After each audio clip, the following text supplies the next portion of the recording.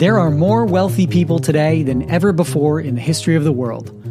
The risks they are exposed to through the assets they acquire and their unique lifestyles are significant. The bigger the asset, the bigger the potential loss. The bigger the potential loss, the more complicated the mechanisms for protecting those assets becomes. This show seeks to uncover the risks that successful people face so we can provide some guidance towards minimizing, mitigating, and transferring them. From coverage, contracts, and carriers, to client experience, technology, and claims. We will cover it all. Whether you're an agent looking to hone your skills or someone with significant wealth to protect, I hope this show becomes a valuable resource you can come to rely on to help you protect yourself, your family, and your clients.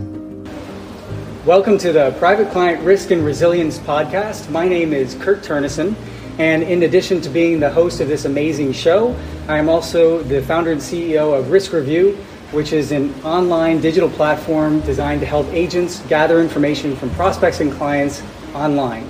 And I am also an agent, a personal risk advisor at Erickson Insurance. And today I am extremely excited to be here with Rick Lindsay of Prime Insurance Company.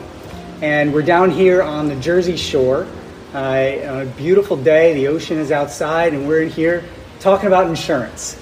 And so thank you for taking the time to chat with me about insurance, Prime. You bet. Absolutely. So let's start off with just learn a little bit about Prime. Okay, well, Prime was started in '92 as part of the Illinois Insurance Exchange.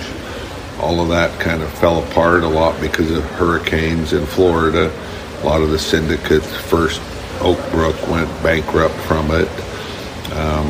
So in '94, I took over Prime Syndicate and was able to remove it from the exchange and become a fully fledged insurance company in Illinois.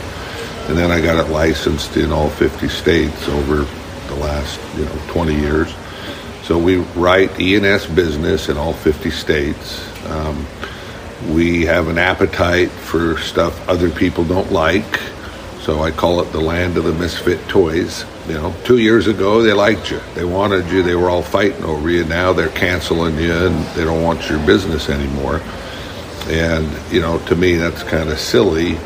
We're supposed to know what we're doing. We're supposed to know what we want. And when you have events that surprise you, my approach has always been to learn from it and move forward. You adjust your rates, you broaden your coverage, and I think the overall goal of insurance is we have to make happy customers.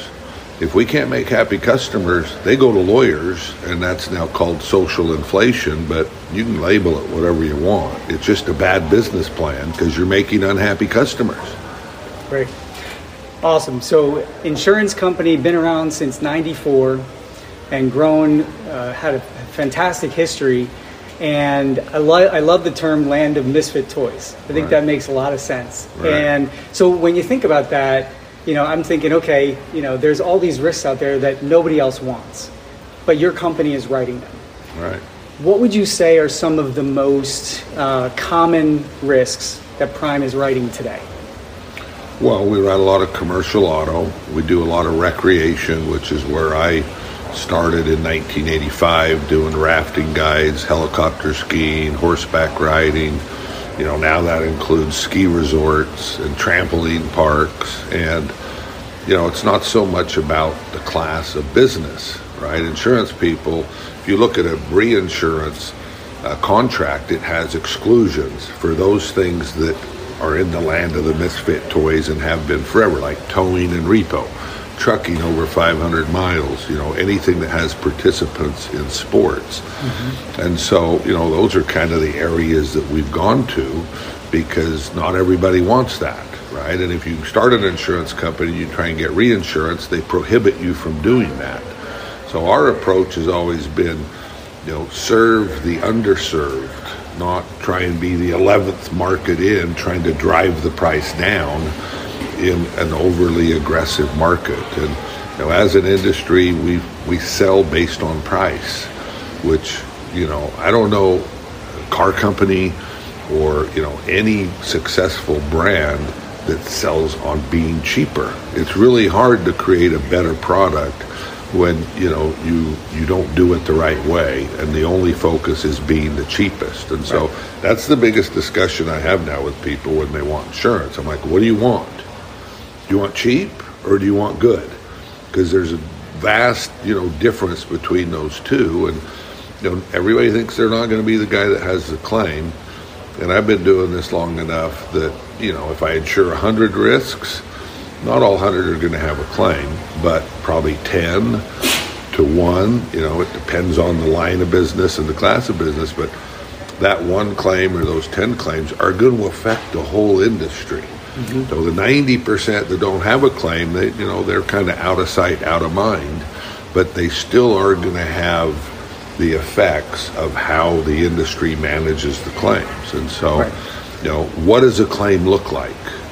Right? When it does happen, what does the insured expect? And, can I make a happy customer? Well, that has a lot to do with execution. And again, I tell insureds all the time, pretend like you don't have insurance. And then you'll think of this stuff a lot more logically. What does a claim look like? Do I want my insurance company to pay frivolous claims? And the example I use a lot now is when I got into the rafting business, people complain that the insurance companies pay claims they shouldn't have paid. Well, then you're now writing it, and you're in the thick of it, and a guy dies in the boat from a heart attack. Do you want to pay that claim? Because a lot of outfitters would say, well, I feel bad for him. Isn't that why I buy insurance? And I'm like, okay, so let's say he dies in his lazy boy a week before the trip, and his wife sues you claiming that it was the anxiety and the stress, he was afraid. You can pay that one too. The guy falls out of the boat and drowns. You can pay that one. Those are really called life insurance, right? That's not called liability insurance. We have the best legal system in the world, but if you don't play the game to the full extent of the rules, then the other team is going to take advantage of you. And that's what I've seen my whole career is the plaintiffs' lawyers are doing their job exceptionally well, pushing everything to the limit, taking it out of the park, getting bigger awards, all to their clients' benefit. Isn't it our job as an industry to balance that scale of justice? Or do we just let the liability system take over to where the plaintiffs' lawyers are winning and the insurance companies are seen as dirt bags that take people's money and then don't do their job? Right. So, I was an agent or broker for 15 years, and over that time I became so frustrated, like many insureds, right? The Florida homeowners, California homeowners, they're like me. I'm like, this is stupid. And, I used to think I could build a better insurance company. I used to think I could fight litigation and win. Now I know I can. There is no doubt that this is up to us. If we do it the right way, we can take the lawyers out of 80 to 90% of these lawsuits. But what we end up doing is actually fueling the fire.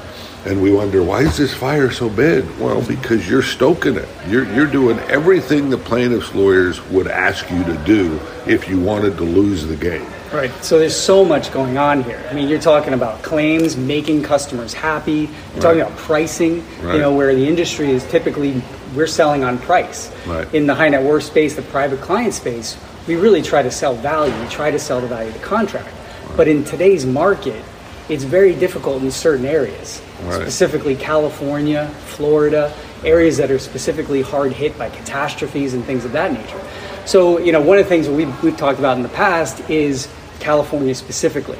And you're coming up with some really different, interesting solutions to some of the problems out there. Like, we're unable to find coverage for these large multi-million-dollar homes that need coverage either for a mortgage or because the client really wants to have the insurance. And you're coming up with some interesting solutions. Can you tell us about some of those solutions that you're using in California? Well, I mean, in California, most people have had really cheap insurance, right? And again, I don't think the problem is wildfires, because there's always been wildfires. The root of the problem to me is that they're underpriced, underinsured, and so when the fires come, and the population has grown. So, 20 years ago in Salt Lake or California, and Salt Lake's now a wildfire area, they end up having 10% of the market, and then the market grows, and there's twice as many homes, and they're underpriced before. So they're riding this business because it fits their appetite at the time.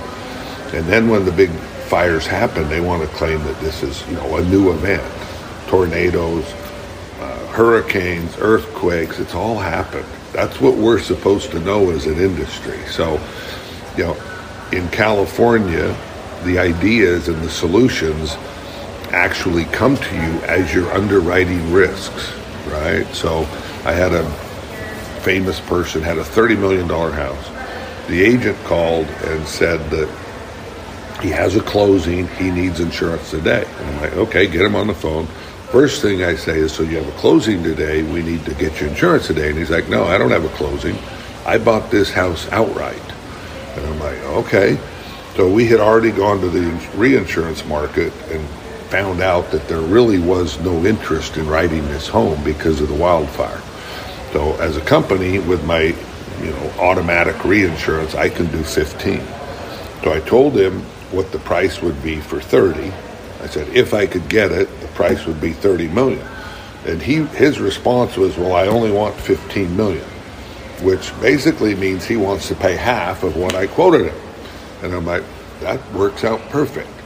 But what I have to do is I have to issue the policy for the full 30 million, because that's the proper value.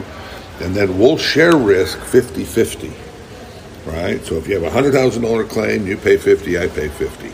If the whole thing burns down, you're going to get the $15 million in coverage you want from me, but it allows the contract to work the way it's constructed. If you issue a $30 million house with a $15 million policy on a standard policy, he can never get $15 million because of the co-insurance penalty. It's going to be like $12 million would be his best day. So, that came out of actual negotiation with an insured, and we bound the policy. Well, that's fascinating, because I hear from many of my clients, and just in the market in general, talking to agents, a lot of times our clients want to customize their coverage. Right. Like, they say to me, Kurt, I don't need personal property coverage. I don't need loss of use coverage. This is my fourth home. I don't need this. But oftentimes the answer that I have to give is, well, that's the box that we're playing in. Right. This is a package of coverages you have, this is all I have to offer. Well, imagine how stupid that is. As an insurance company, you basically create a can of corn, and these people have to buy the can of corn the way you're giving it to them after, if they don't want contents, if they don't want loss of use, and we can't take it off, we can't customize it for them, we're stupid. Because then when the loss happens, they're going to demand payment for that because it's part of the policy. So again, everything I do, I'm a consumer.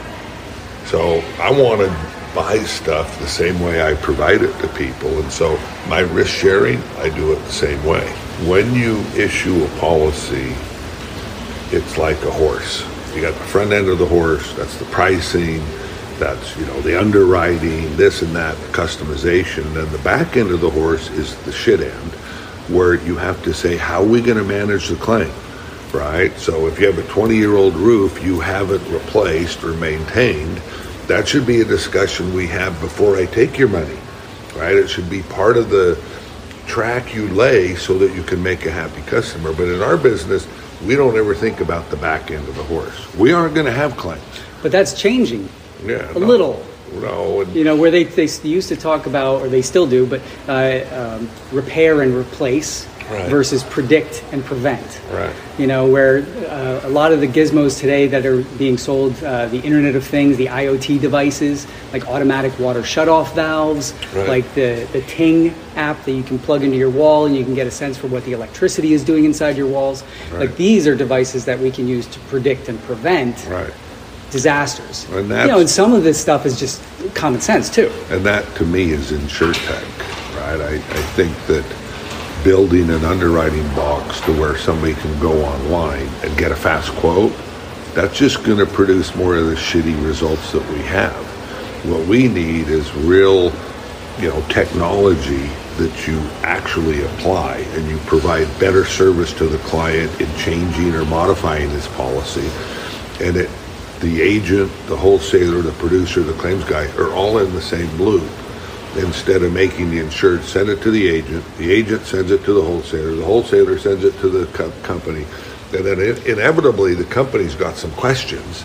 So then it goes back around the horn. It's like, guys, we're all on the same team. Let's make this easy for the client once we bound them, right? And we manage the claim. All of this InsurTech that I see is about binding coverage easily online, right? And so the phone, I tell people, walk around your house. I want to see a video of how clean your house is and what type of mitigation you've done. That's better technology, and they can send it to me immediately. Instead of trying to build these boxes. My dad's 92 years old. He loves Hiscox. Why does he love Hiscox? Because he can do everything online. He goes online. If it spits a quote out, he can bind it online. And to me, that is where, most people are trying to go. And obviously, I don't think that's going to make happier customers. You're selling cheaper, easier, faster. And when an insured doesn't get what they want, they're going to go to a lawyer, and they're going to be able to easily sue you because you didn't have any you just let them pass through the gates. And now they're the worst client. You have no idea if you can make them happy or not. That's why talking to each insured, was really something that we got a lot of pushback on, right? Agents and producers are like, why do you want to talk to my insured? And to me, insured should embrace it because it eliminates E&O, and it increases the chances that we're all going to be happy.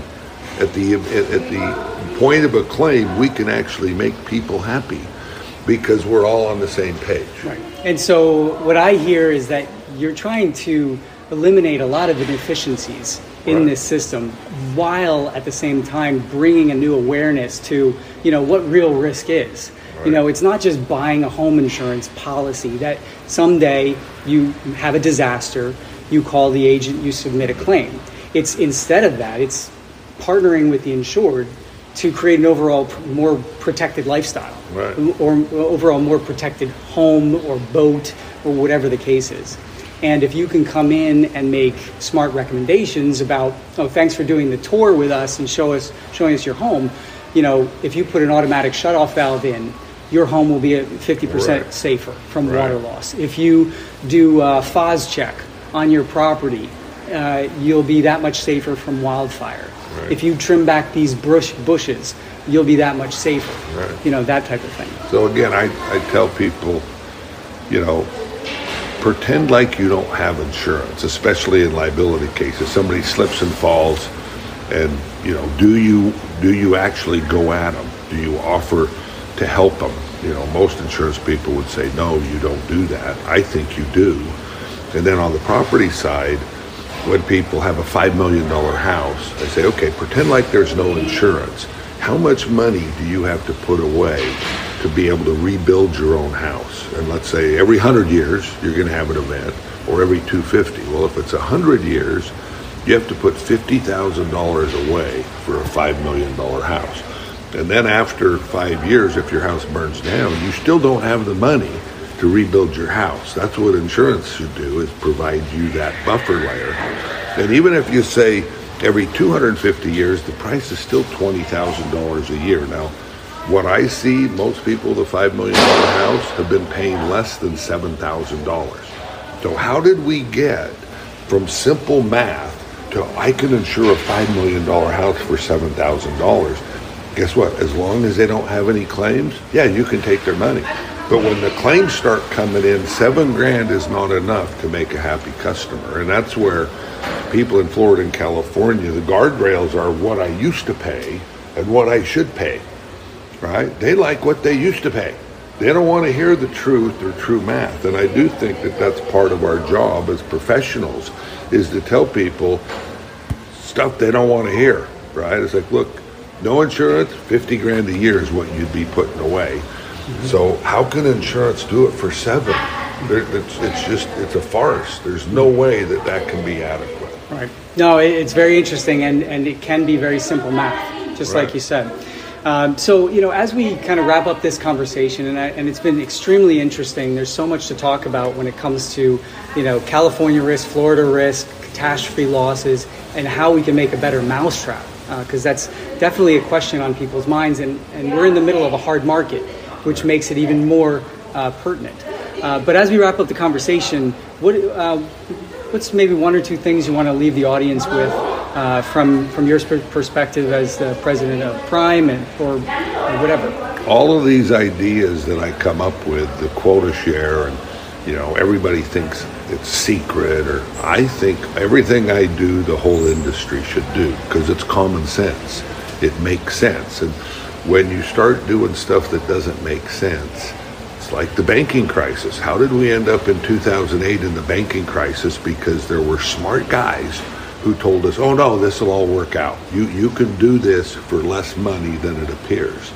And that was baloney, and it's the same with insurance. You got to do simple math to check what actuaries or regulators. I do think that there's been a big shift now where homeowners had to be issued on admitted paper, right? And I see that in K&K does it on motorsports.